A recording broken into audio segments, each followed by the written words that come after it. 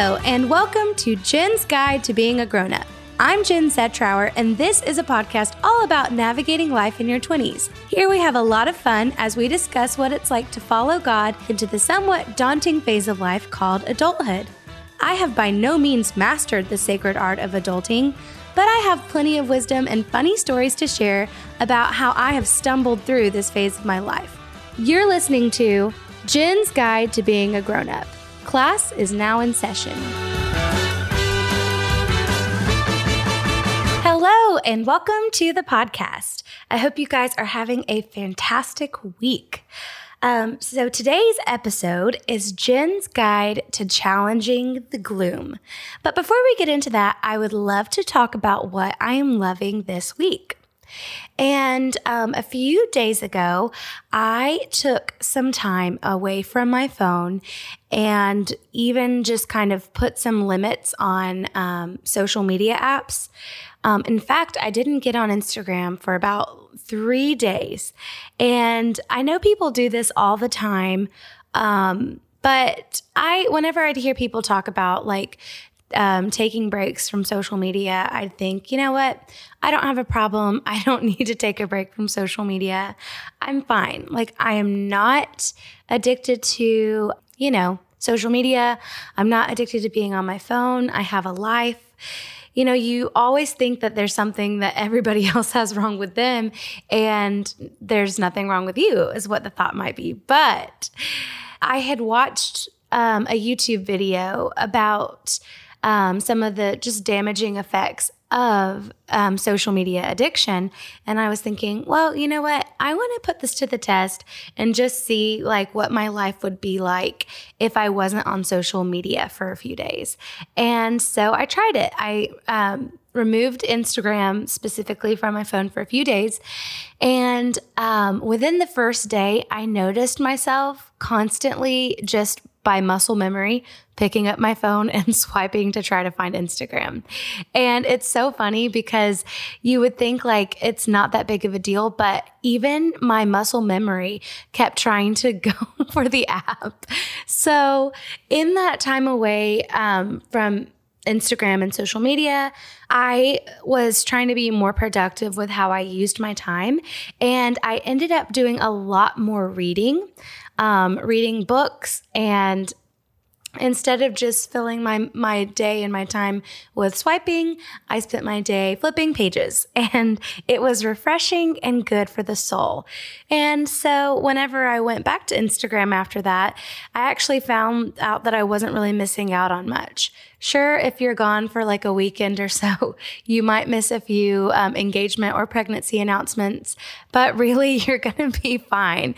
So if you're feeling like you've been on your phone all the time and it's just time for a little reset, I would totally recommend just taking a little bit of time away from your phone and being fully present wherever you are. But today is not about Instagram fasts. Today, we're talking about challenging the gloom.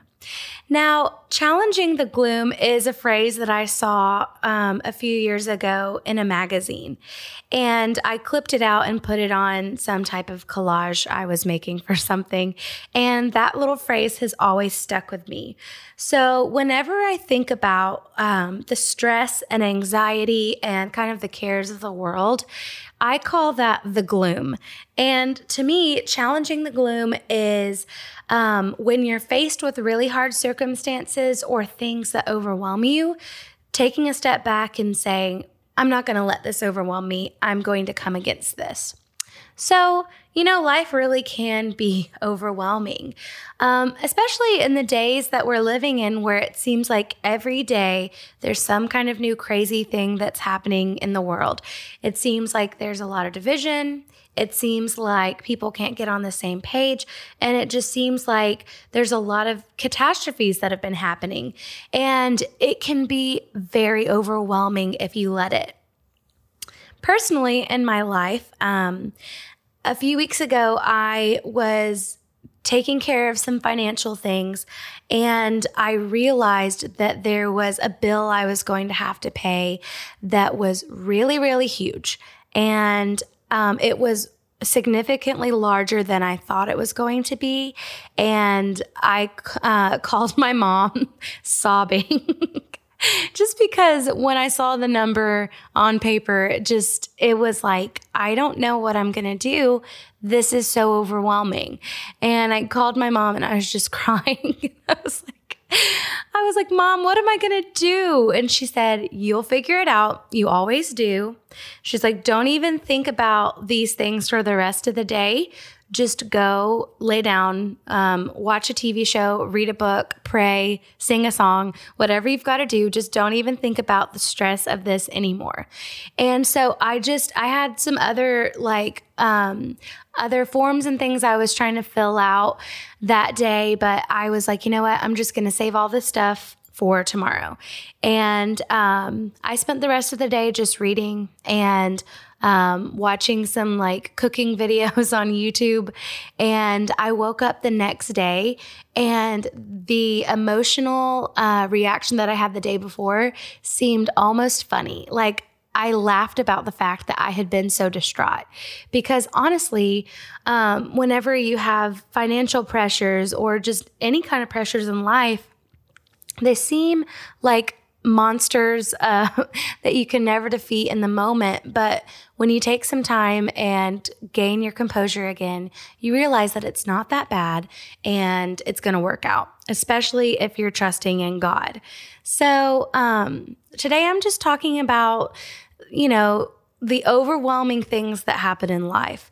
The Bible says that it rains on the just and the unjust alike. The Bible never promises that our lives are going to be sunshine and rainbows, pain-free. As believers, though, we carry the kingdom of God inside of us, even in the midst of hardship. So I'm going to be using a lot of scripture today, but they're super encouraging and overwhelming. So hang in there with me as I'm going to be reading a lot of scripture. But today, I really want to focus on a scripture from Romans 14:17, and it says that the kingdom of God consists of righteousness, peace, and joy in the Holy Ghost.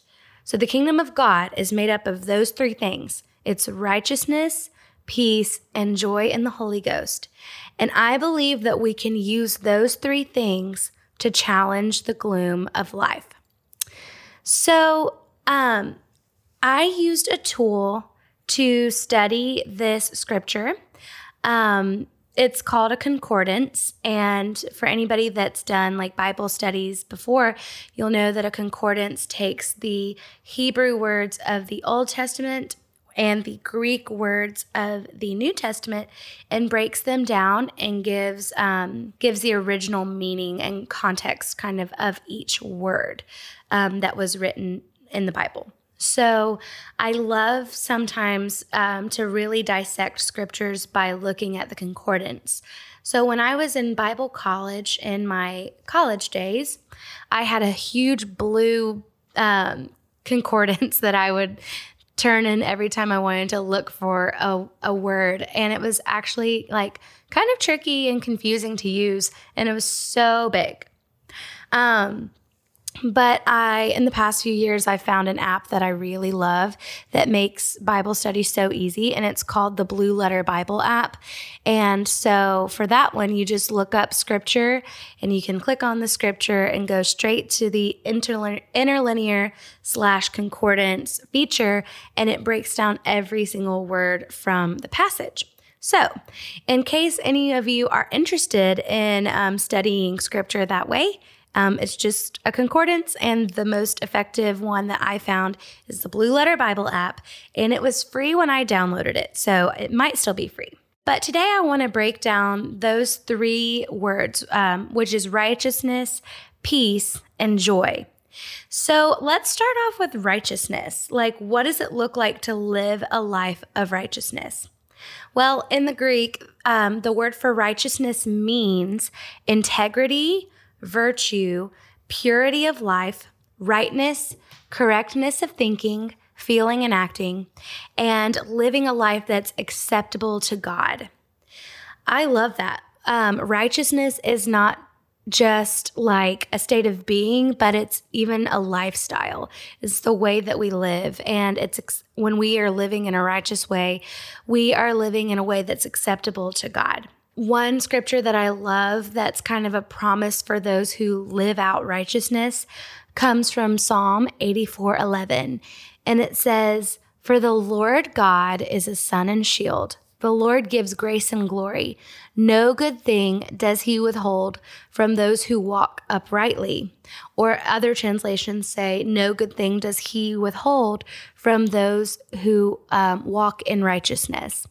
So that's like one benefit of walking in righteousness is that the Lord withholds nothing from those who walk uprightly, those who are seeking to live a life that's pure and that's virtuous and having integrity.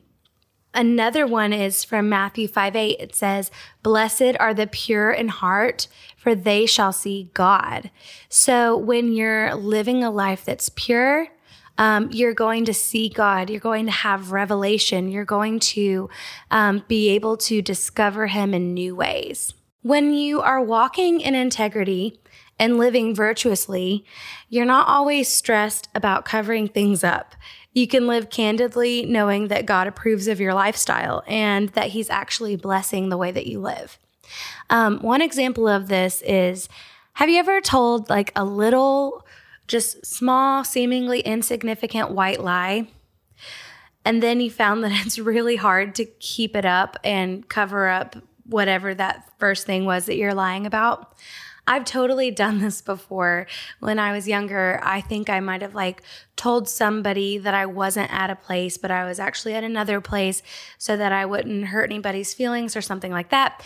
But then you end up telling this lie, and then you kind of forget that you told the lie, but then somebody starts asking more questions about it, and then the lie has to get bigger and bigger, and then you're just walking around really stressed, being like, I hope they don't find out that I lied.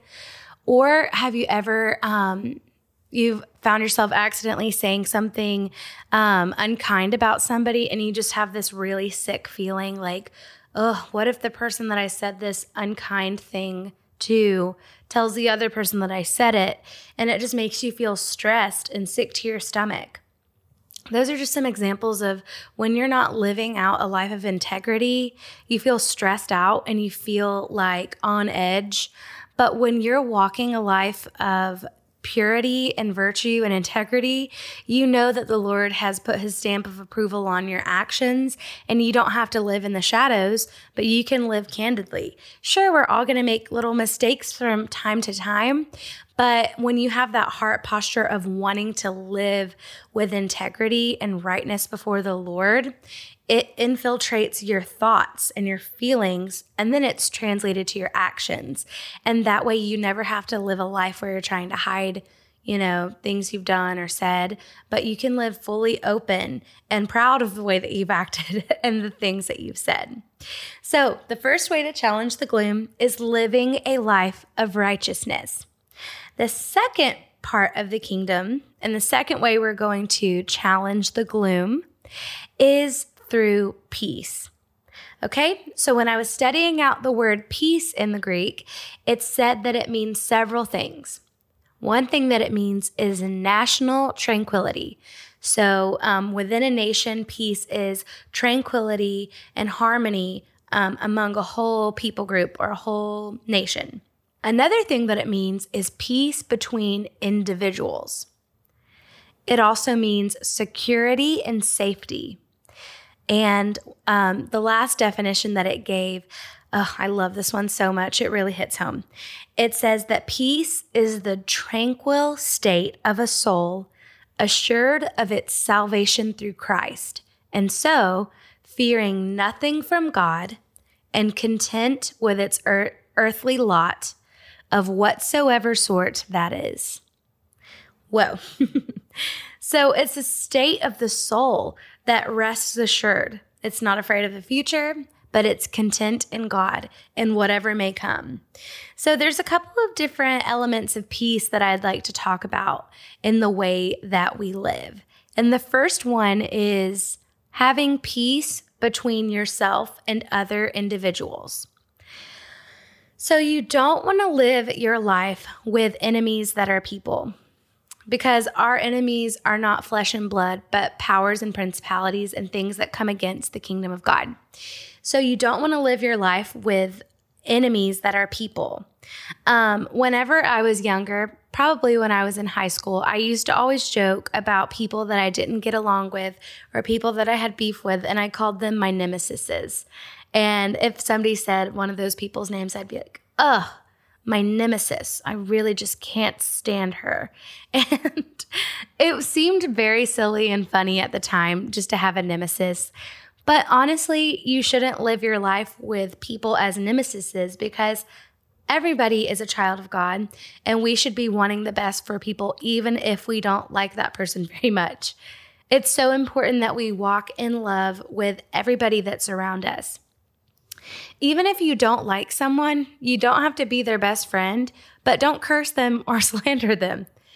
Pray for your enemies and bless your enemies, and bless them until your heart can truly love them. I found sometimes the Lord even asks me to give financially to people that I don't gel with. There was this girl one time that just really got on my nerves, if I'm being completely honest. I just didn't really, she just rubbed me the wrong way. Sometimes there's people that rub you the wrong way. And the Lord was like, you need to take her out to lunch and buy her a meal.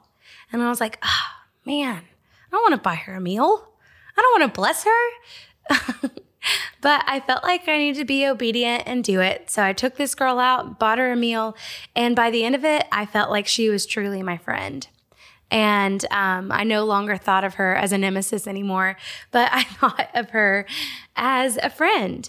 So it's so important that we live our lives at peace with other people that are around us. And another way that we can live with peace is living with peace as a state of being.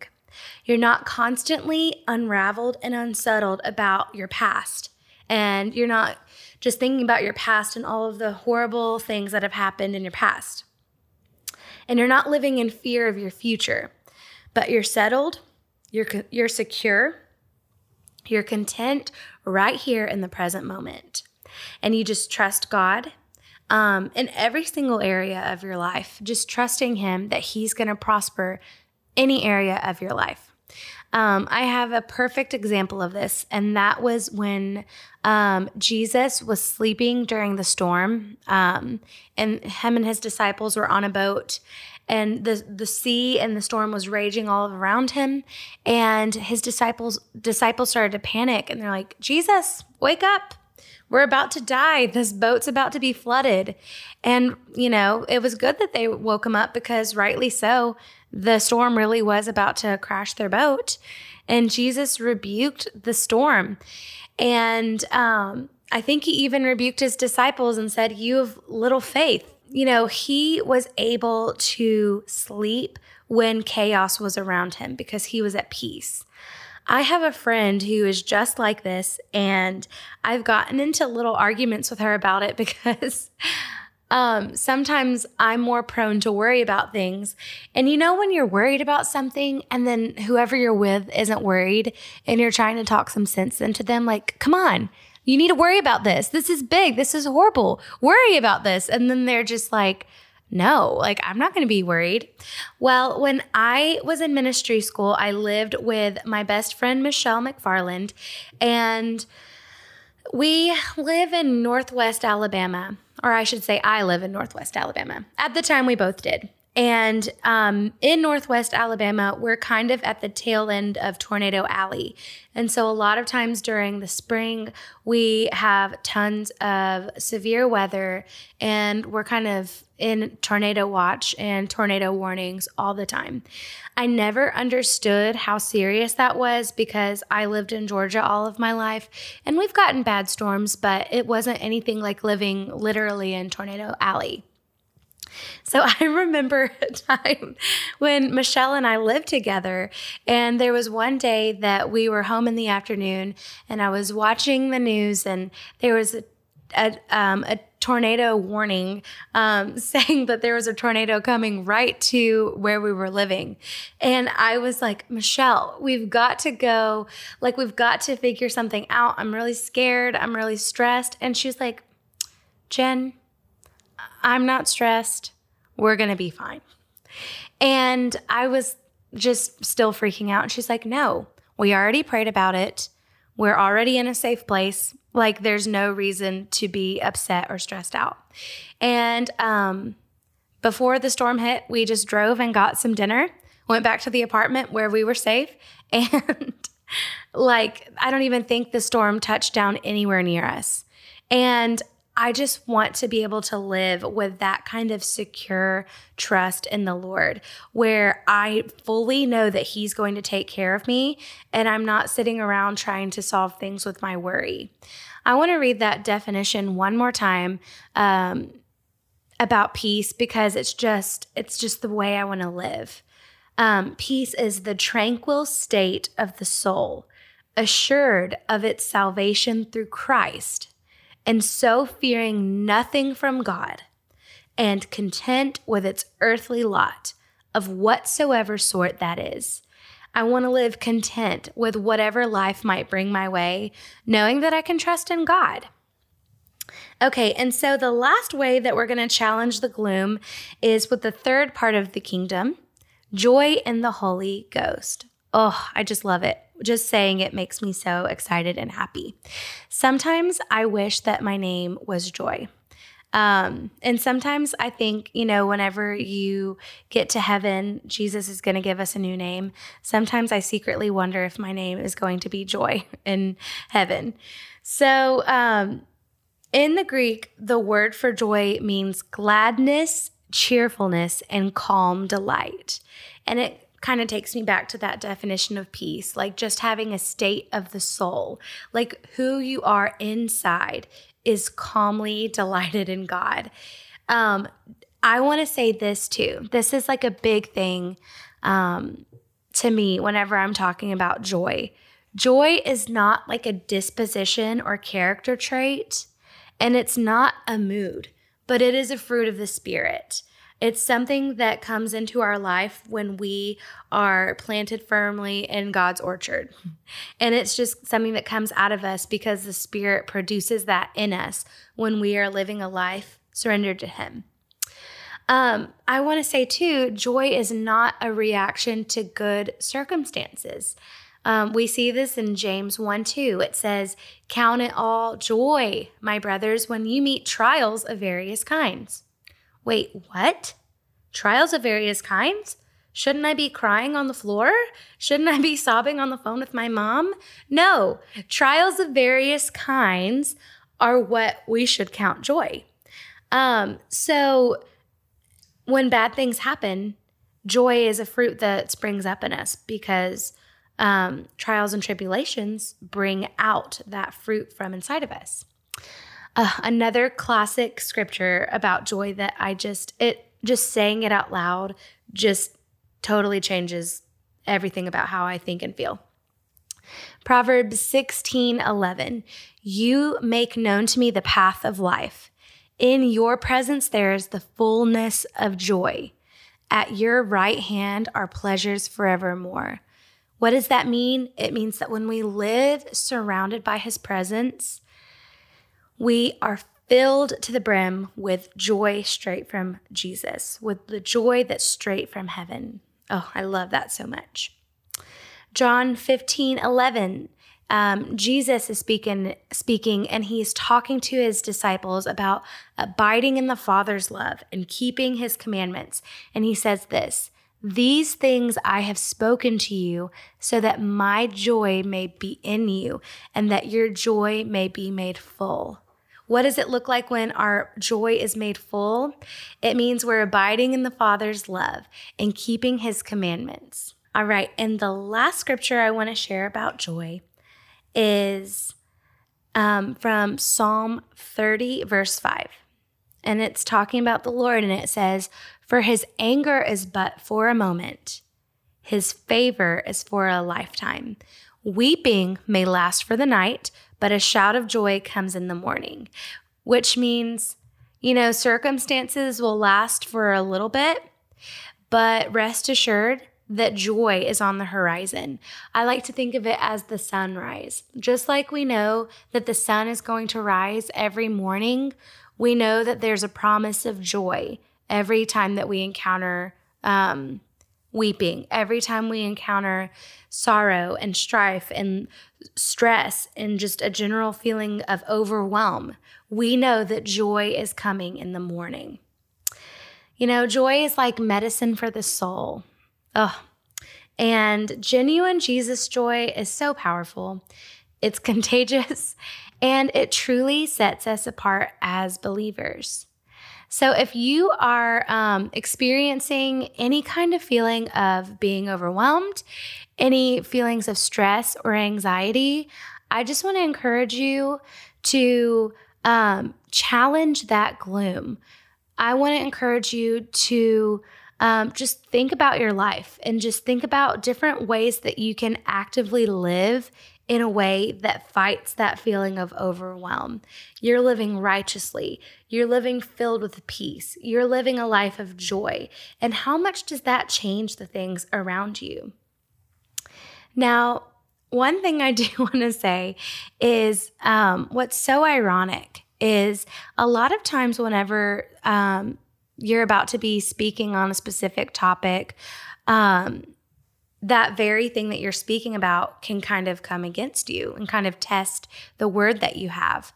Well, today when I was looking over these notes in my outline and just kind of getting all of this prepared, I had such a feeling of stress and just this overwhelmed feeling of just chaos that just filled my whole body. And I was just so stressed out. And there was not really even anything specific. I was just thinking about some different stuff I have coming up for work and just different circumstances in life. And I just started to feel just panicked and overwhelmed and just wanted to cry. And I want to be vulnerable because I feel like this will help somebody. But I genuinely got to the point that I felt so stressed that I put on one of my favorite albums, which is the Cageless Birds album. It's We Rise and We Bow. And I put on this song by Melissa Helser called White as Snow. I put it on. I have like a little vinyl record player. Why can't I think of what that's called? I have a record player and I put my vinyl on. I cranked it up and I just laid on my carpet and just laid there and listened to the song. And it's like, when you don't even have tears to cry, you're just past the point of tears. I just laid there and just breathed. And I was just stressed. And you know what I did? I picked up the phone and I FaceTimed a friend and asked her to pray for me. And as soon as I got off of that phone call, I was laughing. The feeling of stress had left. And suddenly I was so excited for the rest of the day, for the rest of the week. And sometimes you just have to be proactive when those feelings of stress and chaos kind of come. You just got to be ready to fight it off and just live out God's principles, and it's all going to be okay. All right, and now it's time for Jen's tip of the week. So as we've been talking about today, times and seasons in our lives can sometimes feel super overwhelming and even miserable. If you are feeling overwhelmed and the gloom is too much for you to bear by yourself, call a friend and reach out to somebody. God's plan was never for you to feel isolated and alone, but God's plan is to put you in a family and surround you with a community who can lift you up. And that's what friends are for. When one of you is feeling down, the other one lifts the other up, and vice versa. That's what it means to be there for you. So if you're going through a time where you're feeling stressed out and overwhelmed, don't hesitate to reach out to somebody. Communicate honestly how you are feeling and open up your heart to godly encouragement. Sometimes I can be so prideful that I don't even want to admit to people that I'm close to that I'm going through a hard time. But humility is so necessary whenever you are seeking help. It's so important to just humble yourself before your friends and your loved ones and say, listen, I'm stressed, or I don't know if I can deal with this on my own, and just seek prayer. And you will be amazed by how much that helps. So if you're feeling like you're in a season of just feeling overwhelmed, or if you're feeling miserable, or if you're feeling totally down, reach out to somebody, and that is definitely going to help lift your spirits.